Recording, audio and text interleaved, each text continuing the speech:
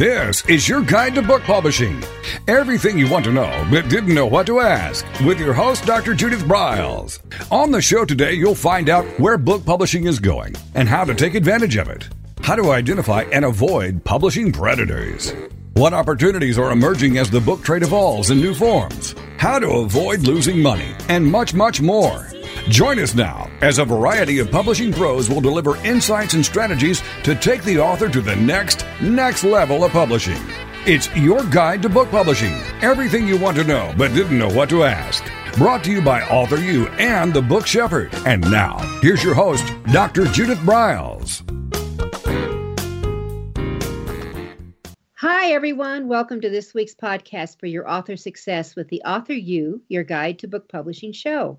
As you listen, you'll get a variety of ahas, insights, tips, and how-tos for your author, publishing, and book marketing success.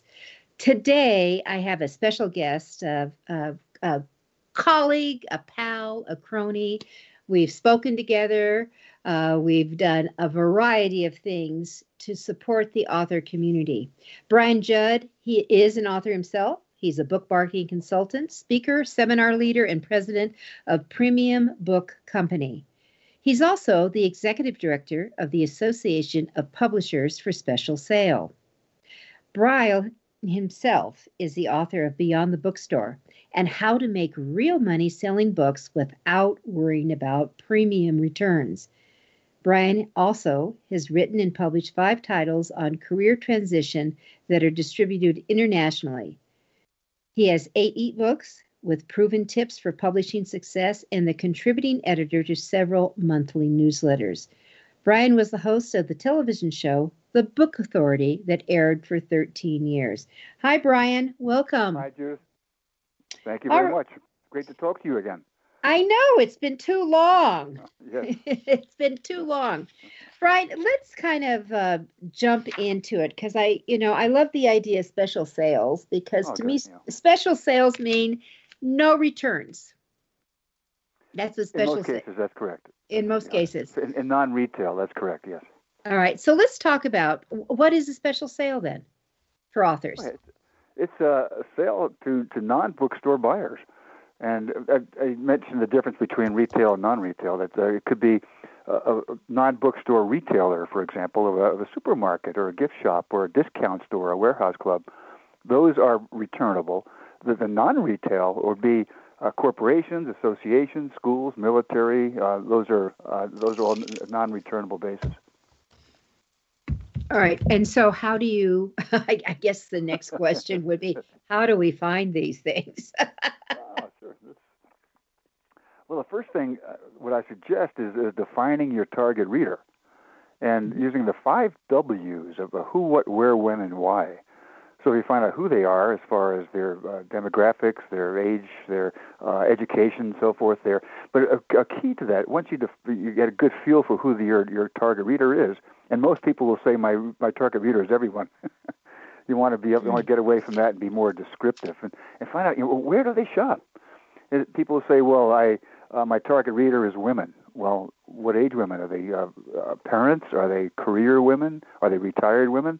They all shop in different places or look for information in different places, have different reasons for purchasing the information in the book.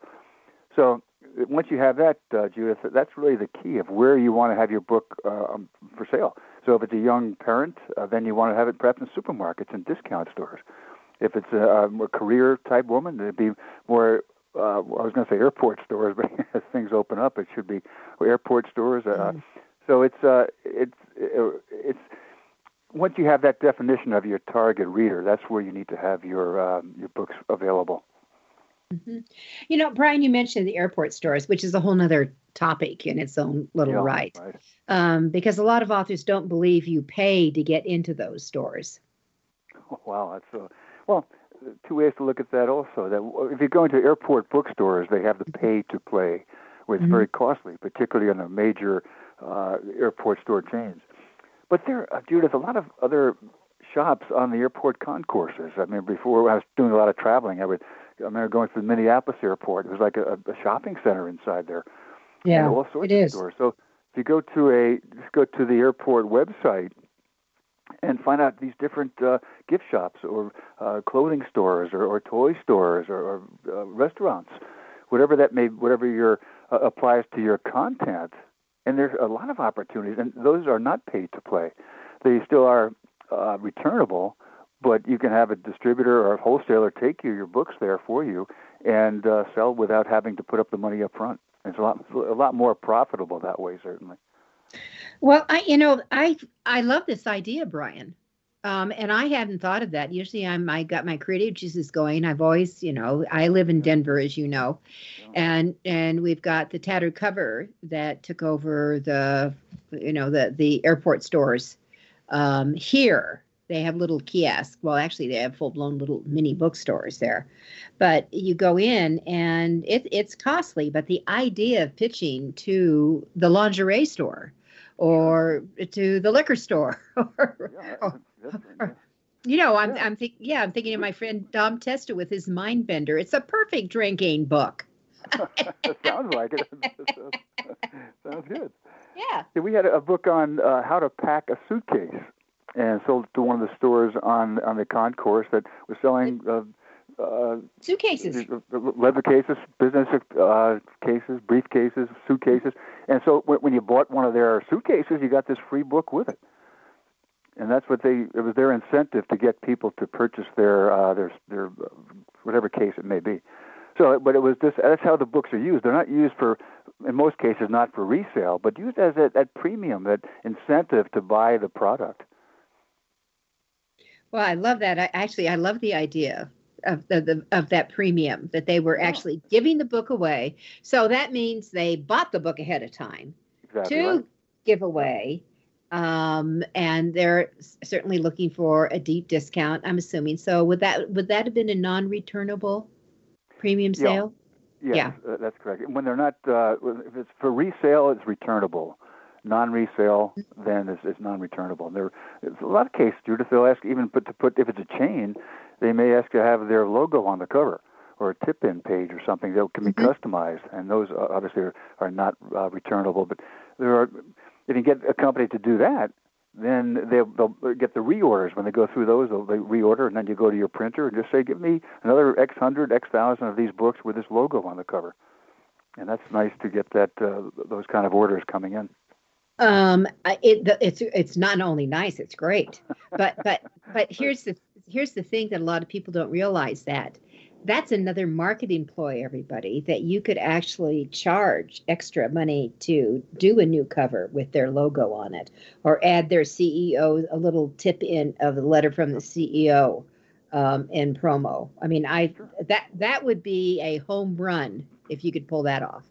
Oh yeah, it's not that difficult. I said, it's people think they have to call on this chain or a corporation and sell 10,000 books. It's not the case.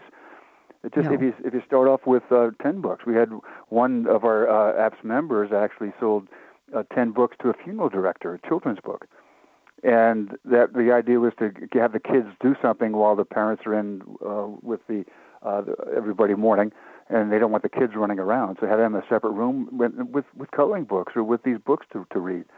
So and that you've got that 10 books, and once you have those 10 books, now you have a referral. You can say, here's what this funeral home did with it, and you can do the same thing.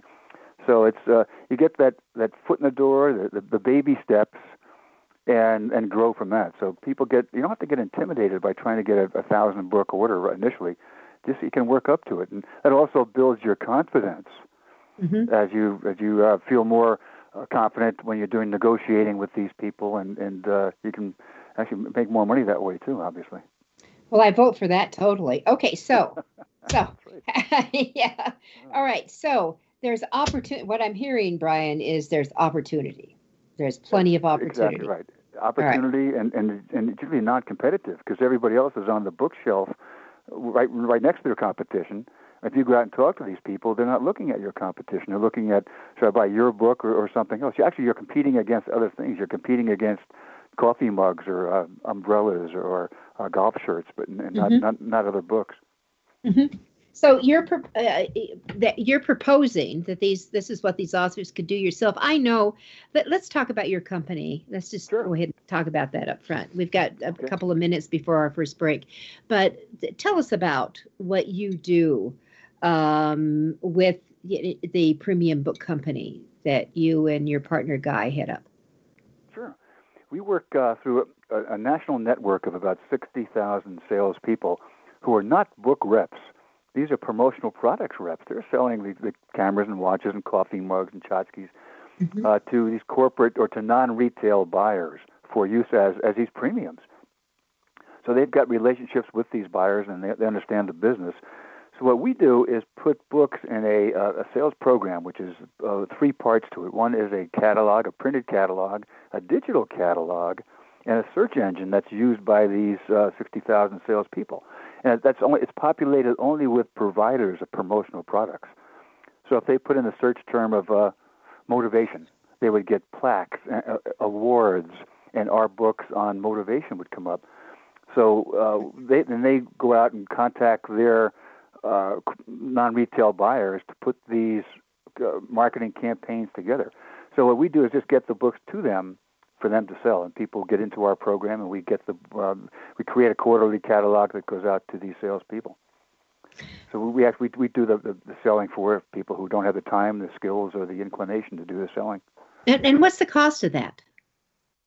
There's a one-time fee, depending on the size listing, Judith. The basic listing is about the size of a business card, and that's $250. That's a one-time fee to be in the search engine, a digital catalog, a printed catalog. There's the quarter page is at $500, half page is $800, the full page $1,400. Those are generally with multiple titles. A publisher could come in with 20 titles and take a full page listing, for example. So in many cases they'll do that. The publishers will take the larger sizes. We've had single titles on a full page. That's really an attention getter when the sales rep opens up the catalog and sees that full page with one book cover on it.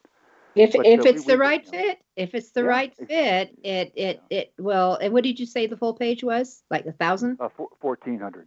1,400. Okay. Less the apps members get a discount, a 10% discount. But it's set up. We have to pay to get the books up in the search engines, and we have to pay to do the catalog. So we make our money off the sale of the book, not off the upfront fee.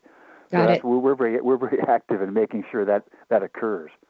Terrific. All right, we're going to take a quick break. With me is Brian Judd. We're talking about special sales, premium sales.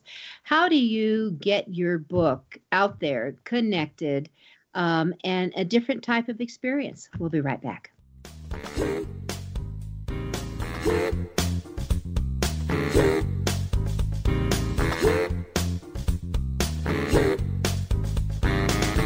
This is your guide to book publishing. Everything you want to know but didn't know what to ask. With your host, Dr. Judith Briles. And we'll be right back with more great information right after these.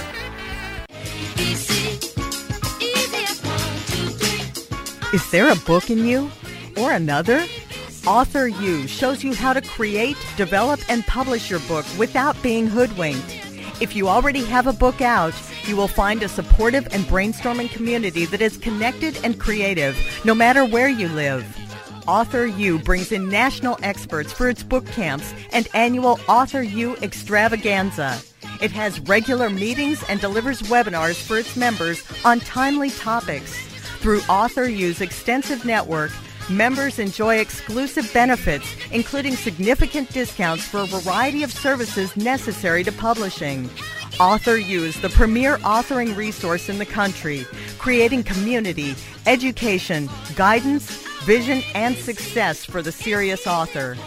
If you want to create a book that has pizzazz, punch, and panache, Author U is for you. Timely author and publishing tips and articles are posted on its social media platforms, and it is free. Discover Author U, where authors go to become seriously successful. Join Author U today at authoru.org.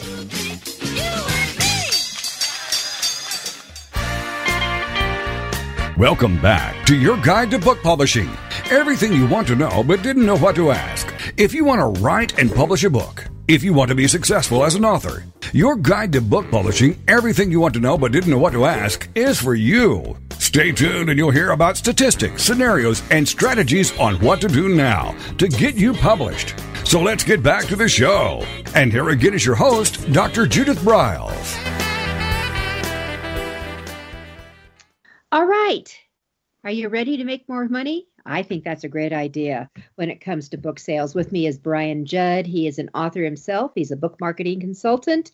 And one of my favorite books, Brian knew, I still have your book, even though it's old now, but I always have loved it, Brian, is the Beyond the Bookstore. Because I really do believe that most authors in dealing with bookstores, it's their ego they're dealing with first.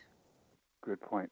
Versus really understanding the dollars and cents. We're going to do the CENTS and the SENSE of of publishing. It's really important to understand that that there are just different ways, and you know that 95% of my book sales have not been in a bookstore. They have been outside, including some of the premium promotional world, where I've had, someone buy 25,000 copies of one of my books. That was exciting. Yeah, I'm sure it was. But I think you also have, as far as I know, the record of selling back of the room. Didn't you sell 15,000 books or something after one event? I did 16,000. In 5 hours, 16,000 and something books. That's, as far as I know, that's a world's record. And I did it because I showed up, people. I showed up. And that's you're talking about making the difference. All right, so let's what are some of the tips for selling into these retail segments that we haven't covered? That you've been doing this how many years, Brian? I feel bad saying how long it's been, but over 25 years. Okay. With my books, and then having the business, it hasn't been that long. But that's why I learned how to do it, by selling my own books. Mm-hmm. And then I built the business up over the years, but it's been at least 25 years. Mm-hmm. If I start counting back, it'll probably be more. Mm-hmm. And let me let's get into the tips. But I'm also curious, what is the payment schedule for this kind of stuff? So let's say that the travels. Let's go back to your example in the last segment of the travel shop at the airport. Sure. When does the author expect to get paid? That's a great point, because the retail segment is much like selling through a bookstore, where you have to have distribution. Well, I said if they're selling off the shelf, you have to have a distribution. If they're setting up this promotional campaign, then you can sell directly to them. And if you're going through a wholesaler, for example, it's a typical 55% that you said the author publisher is making 45%.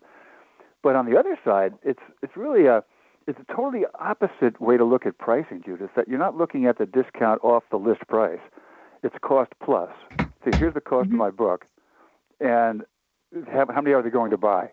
And so you have a discount schedule, a schedule of the pricing based upon the quantity. So if they buy 100 books, they may get cost plus a couple of dollars, or a lot of other issues come into play. But if they buy 10,000 books, you might say a cost plus a quarter. So I ask people, would you take a quarter profit for each book sold? And most people say no. But get back that ego problem you mentioned before. Yeah. Oh, yeah. Let's say, what if people buy 20,000 books? Then would you take a quarter? And they say yeah. So they have to look at it differently. You look at pricing totally differently. It's a cost plus basis. So it's really important to know your printing costs at a variety of different quantities. In most cases, Judith, they'll pay the shipping costs too, and in the non-retail, almost exclusively, they pay shipping charges. So it gives you even more room to negotiate. Mm-hmm. So if you have, let's say, I always like to use single digits and zeros because the multiplying is easier. So let's I agree. Let's say our book's $20. Let's just say it's $20. And so the cost, this is where everyone needs to know what your break-even people are. So your cost is, you're going to talk the printing cost. Are we going to involve any of the the layout or any of that? If they have to put a new cover on, there's a layout cost. Exactly. So, right. Yeah, you add that on to it, Neil. tip-in page or something. If it requires any type of customization, you add that onto it. That becomes part of your base cost. Mm-hmm. Then you just find out what how much based upon the quantity, how much are you going to add for profit. It could be something like you might get an order for 100 books, and you don't want to get carried away by adding a lot of profit if there's an opportunity for 5,000, 10,000 books down the road. So that comes to play in your pricing also. So you want to be able to look at it on the long-term basis, where you're not cutting off your nose, so to speak, where you're willing to take a little bit of a hit if there's that opportunity. But if it's just a one-time shot, then you could add. Well, as I mentioned before, you're competing with coffee mugs or umbrellas, so you want to get a feel for what that costs. So you don't want to go too high above that either. So if your cost is $2, and then you can add another $1.50 and still be competitive with a coffee mug, a customized coffee mug.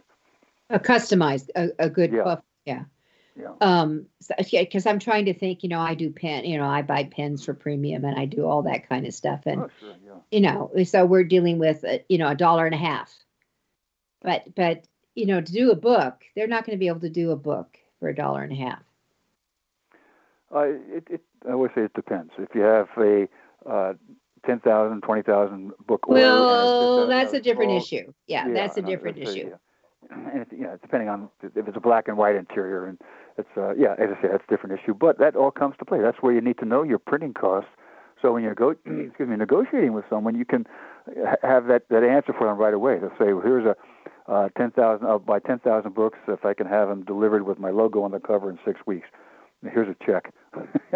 So it's you need to be able to know, can you do that profitably before you accept the check and accept the order.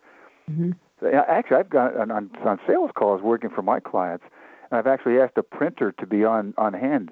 And when I have actually called the printer from the office of a prospective buyer.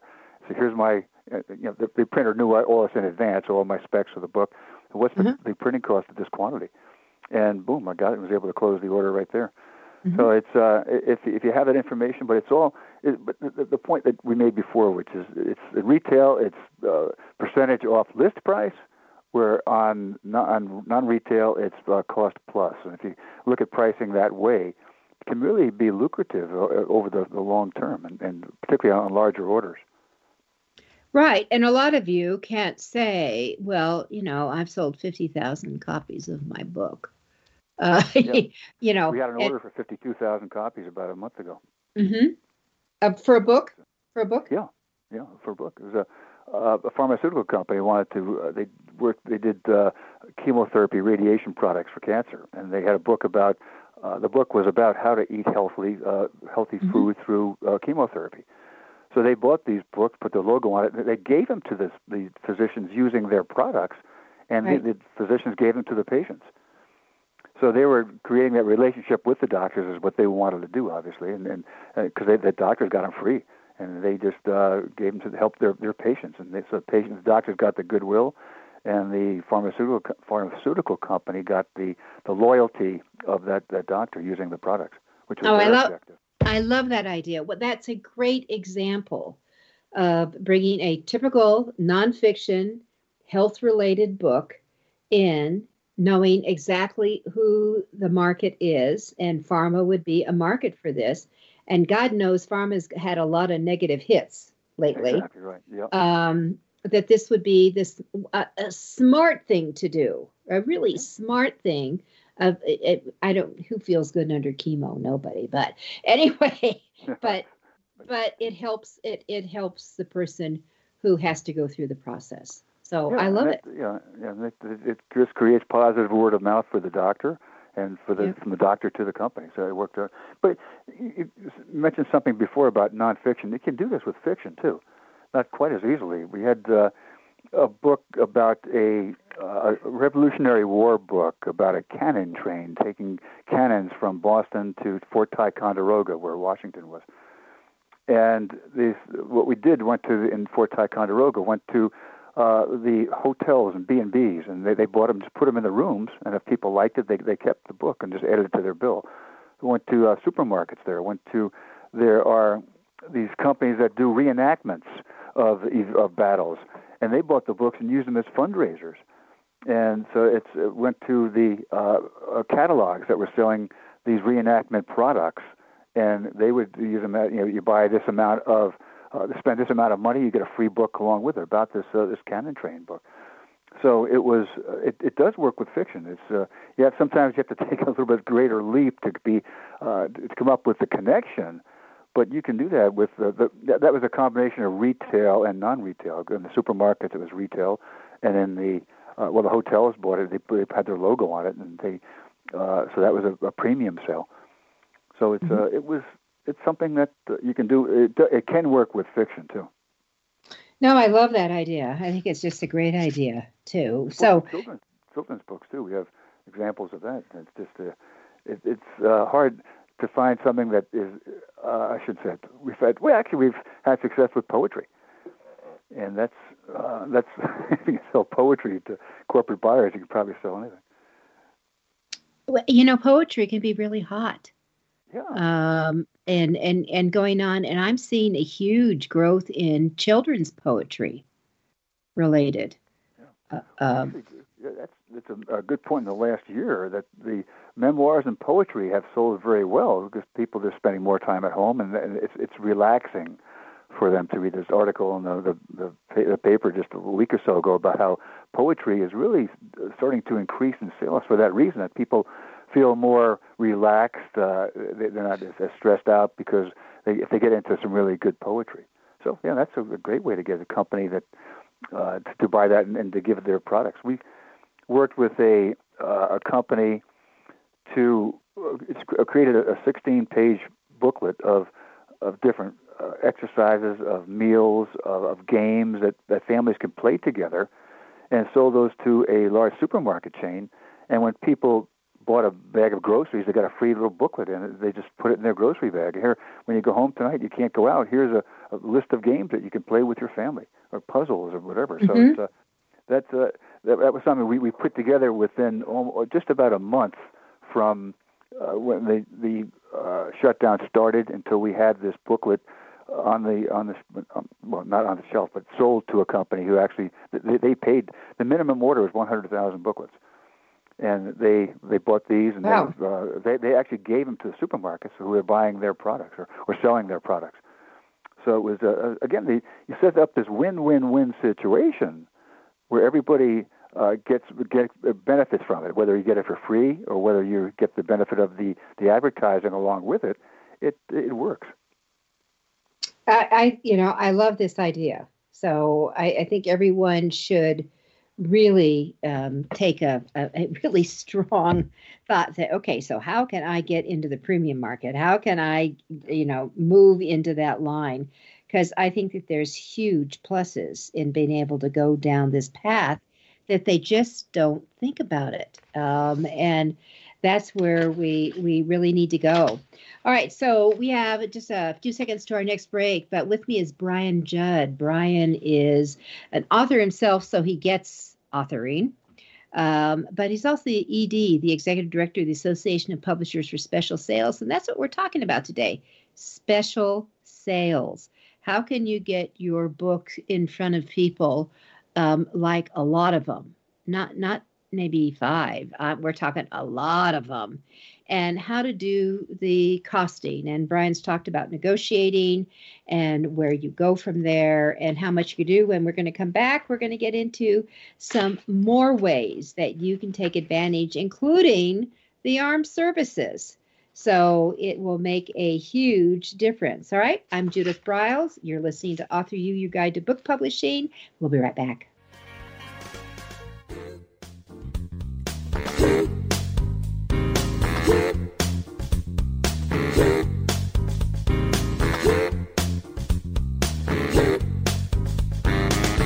This is your guide to book publishing.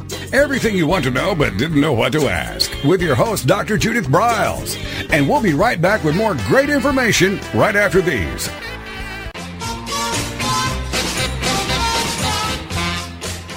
Discover the power of you and your book at the Judith Briles Unplugged events. Each summer, Judith Briles Book Marketing Unplugged unfolds over 3 intensive days working with just Judith. You get publishing strategies, author and book platforms, book marketing panache and pizzazz, and authoring tools to take you and your book to rock star success. In the fall and winter, Judith Briles Speaking Unplugged includes Judith as your coach and mentor during 2 powerful days. You will learn how to structure a speech, how to create openings and closings, how to find gigs that pay you and sell your books, and you will get one-on-one coaching. Go to thebookshepherd.com and click on the Events tab to learn how to participate at the next Unplugged Workshop event.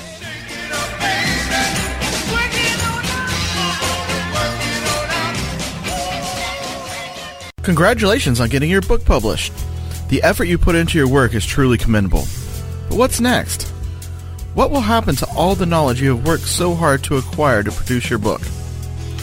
Here at TogiNet Radio, we can provide you a platform to keep your knowledge working for you through the power of podcast. The subjects our podcasts cover are as varied as the grains of sand on a beach. From life coaching to military resources to business success, even to the paranormal. We have a place for everyone. To get started on your next step, call Scott at 903-787-5880 or email him at scott@toginetradio.com. That's SCOTT at TOGINETRADIO.com.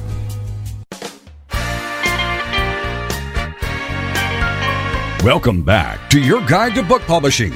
Everything you want to know but didn't know what to ask. Coming up, you'll hear more about statistics, scenarios, and strategies on what to do now to get you published. So let's get back to the show. And here again is your host, Dr. Judith Briles. All right, so let's say you're all jazzed. Okay, I'm thinking about doing this. I'd like to get in front of people. And I'm sure that there's some steps that Brian Judd's going to have. But let's also just talk about how long should we plan on taking here? Is there a formula, Brian, that it's going to, is this a week deal? Is it a pitch and an instant thing? You mentioned that immediately it was done, but I suspect you had to do some things before you got up to make that pitch. Exactly right, and that's really an important point because people are used to retail selling. That if the book it doesn't sell in 60 or 90 days, it's taken off the shelf, and they put a different product up there. But in the premium, the non-retail sector, it's totally opposite in the sense to put together. It was 3 years to put together that 52,000 book order, and you go Whoa! Yeah, it takes determination on the part of the salespeople, on the part of the author, to understand that it's not just a real quick turnaround. But you go through a lot of steps to do it. Sometimes you're actually showing the company. Most companies don't come to the sales reps and say, I want to put this program together. If the sales rep's going to them saying, here's something that you can do to help you increase your sales, or to HR managers, here's how you motivate your clients, your employees, and make them more productive and reduce absenteeism. Here are things that you can do for that. We had one company that wanted to reduce its healthcare costs and increase productivity and decrease absenteeism. So we had a book on walking, and the company had 10,000 employees. So we put together a continuity program where month 1, each employee got a book on walking. Month 2, a pedometer. Month 3, a journal to keep track of their exercise. Month 4, a cookbook with healthy exercise, healthy recipes in it. So each month, the company would send out 10,000 of these, and then they hired the author of the walking book to be a spokesman for them. So, and their objective was not to sell books. Their objective was to reduce the absenteeism and increase productivity. And so we had to come up with a program to help them or show them how to do that. So it's in most cases, in the first segment we did today, you talked about the importance of creativity. And that's what it is. It's coming up, and the least important thing in this whole process, Judith, is the book. You're looking at the content, the information in your book, and how that can help the customer solve their problem. So we use the content of these books to help the corporation reduce their healthcare costs and make their employees more productive and reduce the absenteeism. So That's the objective. You're solving problems. You're not selling books. You're solving the customer's problems with your content, your product. So it's a totally different way of looking at selling. I tell people they'll sell more books when they stop selling their books, and it kind of catches them by surprise. But that's you're again, as I said before, the least important thing in this whole process is the book itself. It's how your content can solve the problems, and so that. To get back to your original question, that's why it takes so long. The process. Coming up with this. You have this. There's a variety of different ways of doing it. You can combine a plaque for motivating people with a book on motivation. So these, depending on what their budget is, and it's a totally different way of selling. We worked with one company back in the olden days, about a year ago, doing trade shows, but the concept remains the same. That the buyer, a corporate buyer, may say to the author, tell me about your book, and the author would say, well, it's 6 by 9, 250 pages. It's got some 4-color photographs.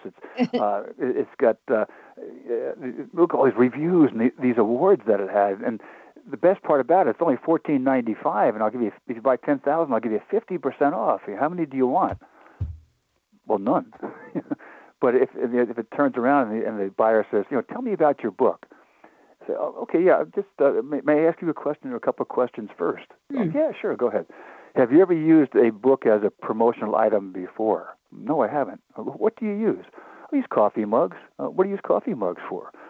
Well, we're at trade shows, when people come to our exhibit, we give them a coffee mug as a thank you. Well, don't a lot of other companies do that too? But ours is special. We have our logo on it. And do you have to store them? Yeah. Then you ship them to the shows? Yeah, we do. Do you ever have any breakage? Oh, yeah, they break in transit, but we just replace those. How many do you normally buy? Oh, we buy about 5,000 at a time.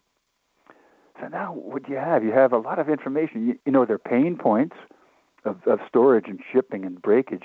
You know that what they're using it for. You know that coffee mugs cost about, say, $3.50 each. So, and they buy 5,000, so you know what their budget is. And now you can start selling. Now you can start communicating. Now you start showing them how they have these e-books, and you can put a one-time use code on a business card, and people come to your exhibit. You give them a choice of which of these books would you like, and they use this one-time code, and then they get the book for free. So but you have to turn around your total image of book selling. Mm-hmm. It's not looking at just selling through Amazon or bookstores. It's going out and creating the campaign, or creating the demand, creating the need, and using your content to sell to solve problems. Even in retail, that you're not selling books. You're helping the retailers use their make more money. I use the analogy of Arm & Hammer baking soda.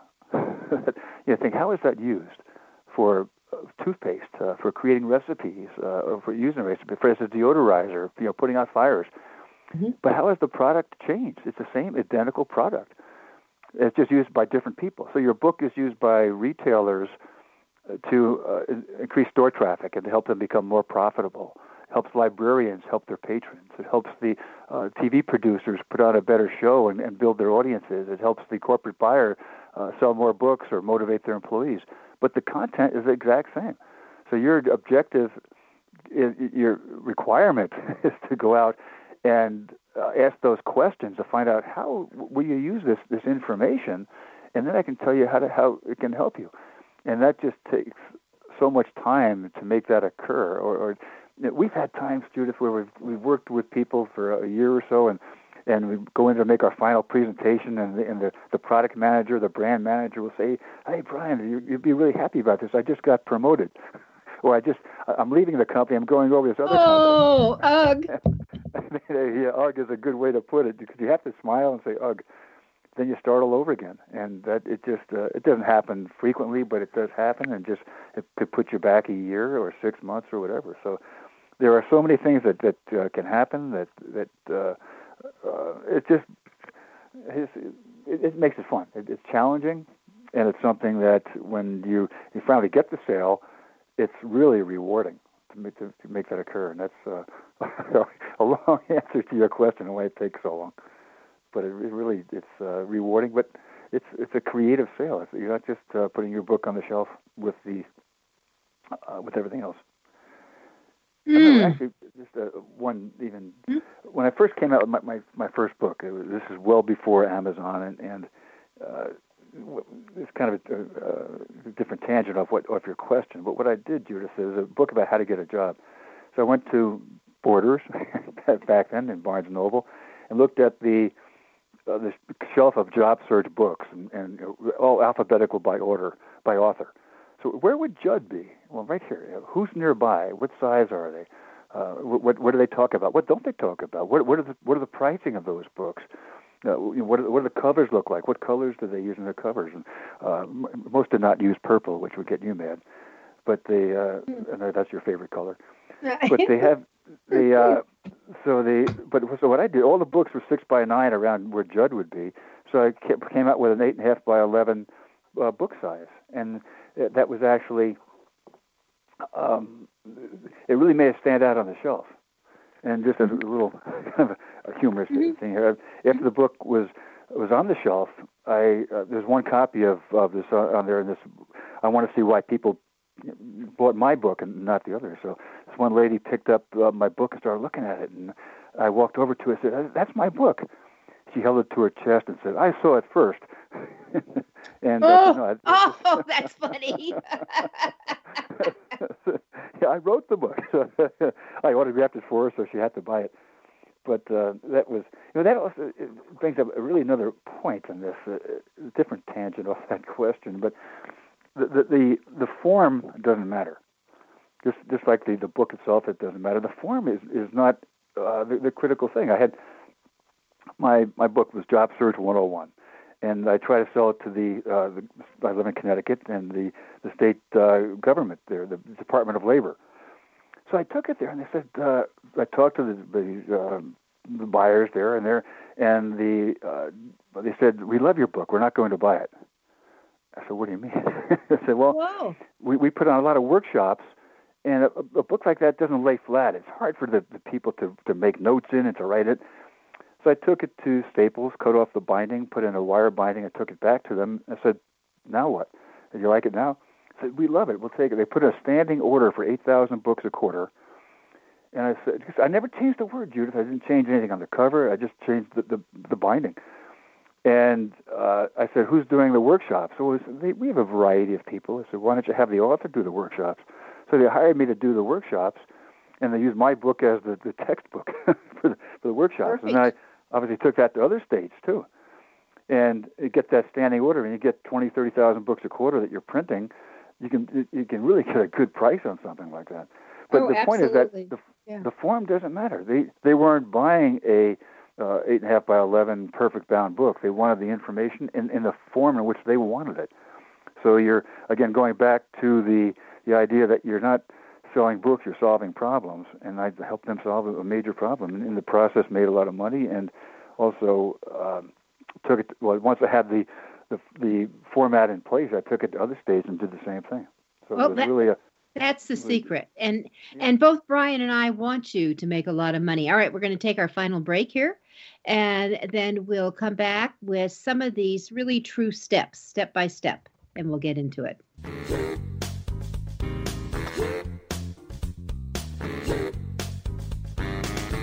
This is your guide to book publishing. Everything you want to know but didn't know what to ask. With your host, Dr. Judith Briles. And we'll be right back with more great information right after these.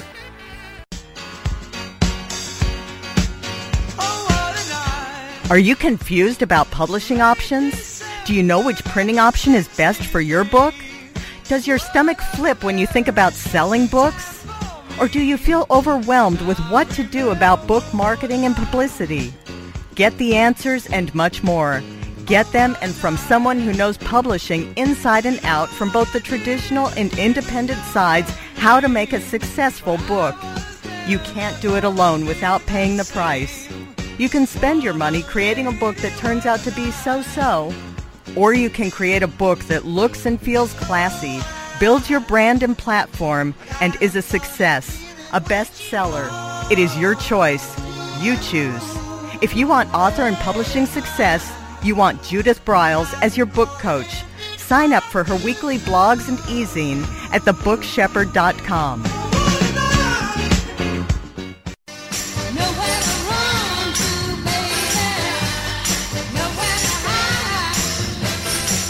The book shepherding concept is simple. The publishing world is changing, and so must you. You need an experienced shepherd and guide to collaborate with you as you create, strategize, develop, publish, and achieve your publishing goals. Publishing is riddled with obstacles, sometimes nightmares for the author. You do not need more problems. You want solutions. Dr. Judith Briles will shepherd you through the maze and chaos. At times, she has had to step in and rescue a book that has been sabotaged by a publisher, by a publishing service provider, and sometimes even by the author. If you want author and book success, connect with her today at thebookshepherd.com.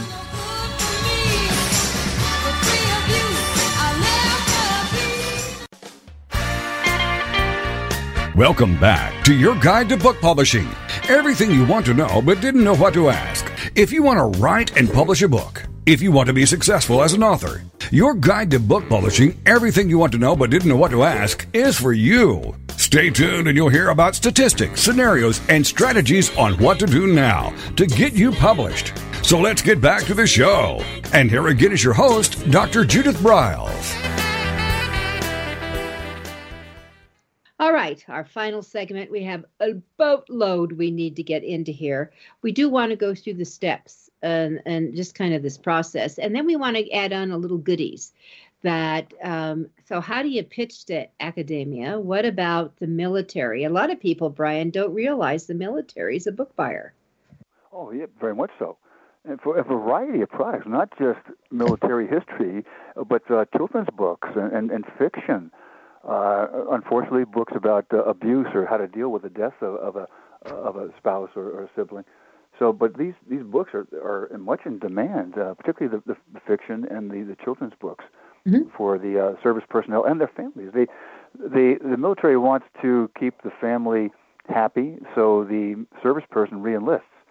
I sold a lot of my job search books to the military, Judith. That the spouse was moving around the country every 2 years, wherever the service person was transferred, and it was so I started selling the books to the military for that reason.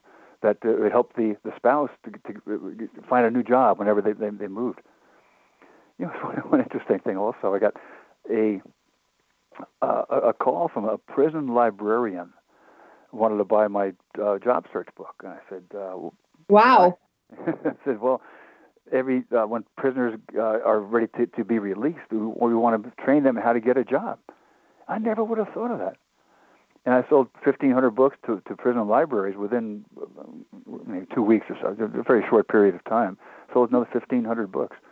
But I never would have thought of that. And but it's just that's where that creativity comes in again. That's actually when I got that with the prisons. I thought, who else is in that same situation? Well, it's the people in the military, that they're in for X number of years and they're out. So that's why I started selling to the military and sold another X thousand books there. Yeah. So, now, for the military, Brian, is that going to be books they sell in the commissary? Is this online, a combination? Where? It's a combination. You go to the exchanges, the AAFES, Army Air Force Exchange Service, .com. That's the largest of all the exchanges. Each of the branches has their own exchange, but AAFES is the largest. And they have a bookstore on their website.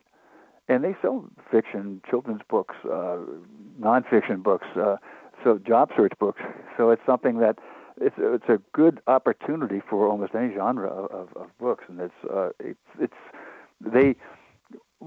it's applicable to anyone in the family, they could list it on their website. That's why the cover is so important. Because these are all online bookstores where the cover is all that people see. Do they? Yeah, Curious. So do they have like on the AAFES? I hope I said that right. yes, Army Air Force Exchange Service. Yeah. Army Air Force. So there's an E in here. Yeah, ES. Oh, no. Army Air Force Exchange Service. Got it. Do they have submission guidelines? They do. They actually work with wholesalers that, and when you go on their website, they have a list of the wholesalers with which they work. So it's a prospect list for you. Contact these people, and they would decide if they're going to take the book on or not. But it is in retail. It's a retail site, so you're thinking that anything retail, you're working through a wholesaler if it's for resale. Well, I love that idea. Well, let me jump back too, because we need to get into the steps, and then we can do a sandwich thing. We'll talk about academia. Okay. I mean, the academia. I mean, I've seen it take so long to get books into the school systems and things. So maybe you have some tricks here, but. He's laughing. I can hear him laughing, everybody. So let's get into these steps. So the steps in making a large, non-returnable sale a la Brian Judd would start with what? Okay.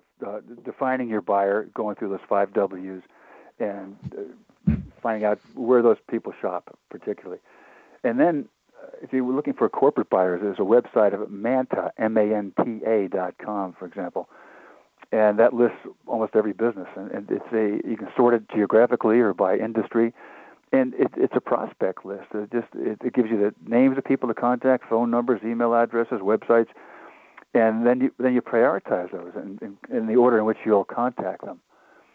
Then in the retail, if you divide retail and non-retail. So in retail, you have to start. You find your distributors and wholesalers that will reach these supermarkets and discount stores. ReaderLink is a big one, and CyMac sales are probably the 2 biggest that will get you into almost any kind of supermarket, discount store, warehouse club for that.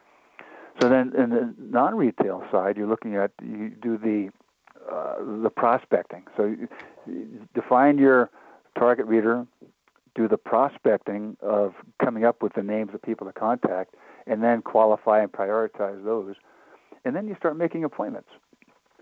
Then you whether it's for the distributors, you do that, or with the business buyers or associations, you make the appointments, and you go talk with them. And the first appointment is just generating information. You're asking those questions. You're not selling your book. You're just asking those questions. And then you come back with your presentation. So once you do a proposal, and then you do your presentation of that proposal to the prospective buyer. And that's maybe step 3 or 4, but that is maybe recurring. If you get and this is all for large quantity sales, Judith. Right. On the first call, you may be able to sell a case of books, but we're talking about you're looking for 5,000, 10,000 or more books. So then you do your presentation, and excuse me, and then you have a trial close. And there are sort of a lot of different points of making good presentations that we can go through if there's time. But if you make the presentation, and then you go for a trial close, which is asking for the order, and then you would most cases they'll have some questions for you, or they'll try to get a better price, and so you get into a negotiation. Where here you're what I call it. Before you go into a negotiation, come up with the 5 major points which you want to get. You might have a high price. You want to get long delivery time. You want no customization, no returns. These are the points you want. And which are you willing to negotiate away, and which are you not willing to negotiate away? So you have that information when you go into the negotiation. And then you hopefully get the order. It's back and forth, and it's you get the order, and then people think that's the end of the sale, where it's not. It's something that once the order is placed, you've got to track it. You've got to make sure that the customization is done properly. You've got to make sure that you get. What I do is at the end of that negotiation, I send a summary letter to the buyer, and that has here is what you have said you would do. You would send your logo by this date, and you would send me the list of shipping points by this date, and I will get the proof back to you for the cover design on this date. So you have all this, like a timeline set up, which keeps everything on track, and you've got to be able to do that to keep it on track. And then you're building relationships with this buyer too. You're working on additional orders, recurring business. You get that blanket order, like I did with the state government of the 8,000 books a quarter, and then you try to get referrals from other people, other companies, other divisions in the company if it's a large organization. Excuse me, I'm sorry. So it's the steps are just the prospecting, the definition, the prospecting, the appointment, information gathering, creating the proposal, presenting it, negotiating it, and follow up. And that's goes back to your initial question. So why does it take so long? And it does. It does. Depending on that 50,000 book order for 3 years, and it took several different iterations of the whole campaign, and getting different approvals and getting budgeting and coordinating with their warehousing people and with their sales force, and it just takes time to put something like that together. Well, and also here's the plus I'm hearing is that the copyright date is not real relevant. It's solving the problem, or tying into their market. For example, the nutritional book dealing with the oncology drug that you gave earlier. That it's not about the copyright. It's not the brand new book. It's your book. Your words have a message for their audience, and that's what they're after. Did I hear that right? Oh, that's such a critical point. Good point. Yeah, particularly on the non-retail side. On the retail side, the copyright date's a little bit more important, but non-retail, that oncology book was at least 3 years past the copyright date. But they're looking for the applicability of the content to their needs. So that's really important, because you want to find out what their problem is and apply your content to solving that. And that's the copyright date is not as well. It depends. If it's something if it's 10-year-old copyright, then it may be a problem. But if they like the basic core of your content, you can update it. So absolutely, turn that into a work for hire. Absolutely, and that you can do a lot with that. Brian, I have 1 minute left. So what can we do? What kind of bone can we throw out for everybody to jump in will help them here? Just to take the leap. Just don't worry about not doing well. Just what I do is have those prospects, A, B, and the potential buyers. I put them in 3 levels: A, B, and C. A are my top prospects. B are those which will be really good, and C are very not too likely to buy. And I start with those. So make my mistakes and then find out what kind of questions they ask and how this could be used. And so when I get up to my A prospects, I feel real comfortable about how to make that happen. So I think that's what you want. Yeah. And also, I'm going to say this to everyone, because we need to do a wrap here. I'm going to say this to everyone, that when people carry you along, those maybes can kill you. You'd rather have a no so you can get back and move someone to the top. Brian Judd, thank you so much for being with us today. My pleasure. Thank you, Judith. All right. Thank you all for spending an hour with us. Your authoring and publishing success is up to you. And always remember, your words do matter.